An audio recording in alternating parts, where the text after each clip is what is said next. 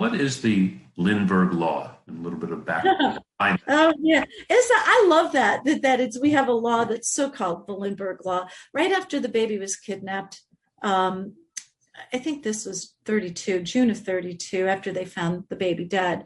The United States Congress, and this shows you what influence Lindbergh actually had in this country. It wasn't like he went to Congress and asked for this, but Congress felt compelled because of what had happened with their hero, Charles Lindbergh, and that baby, as they passed a law that said for the first time that kidnapping was illegal to kidnap and transport a baby across state lines. And this seems so obvious now, but at the time, that is what they called the Snatch racket, is what they actually called it. Kidnapping had become sort of a big thing in the Depression. It was a way for people to make money.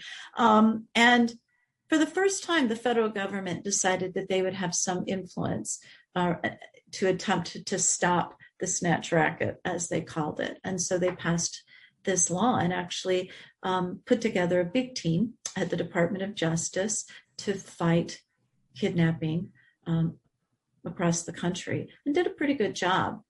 So now it's a federal law instead of state to state.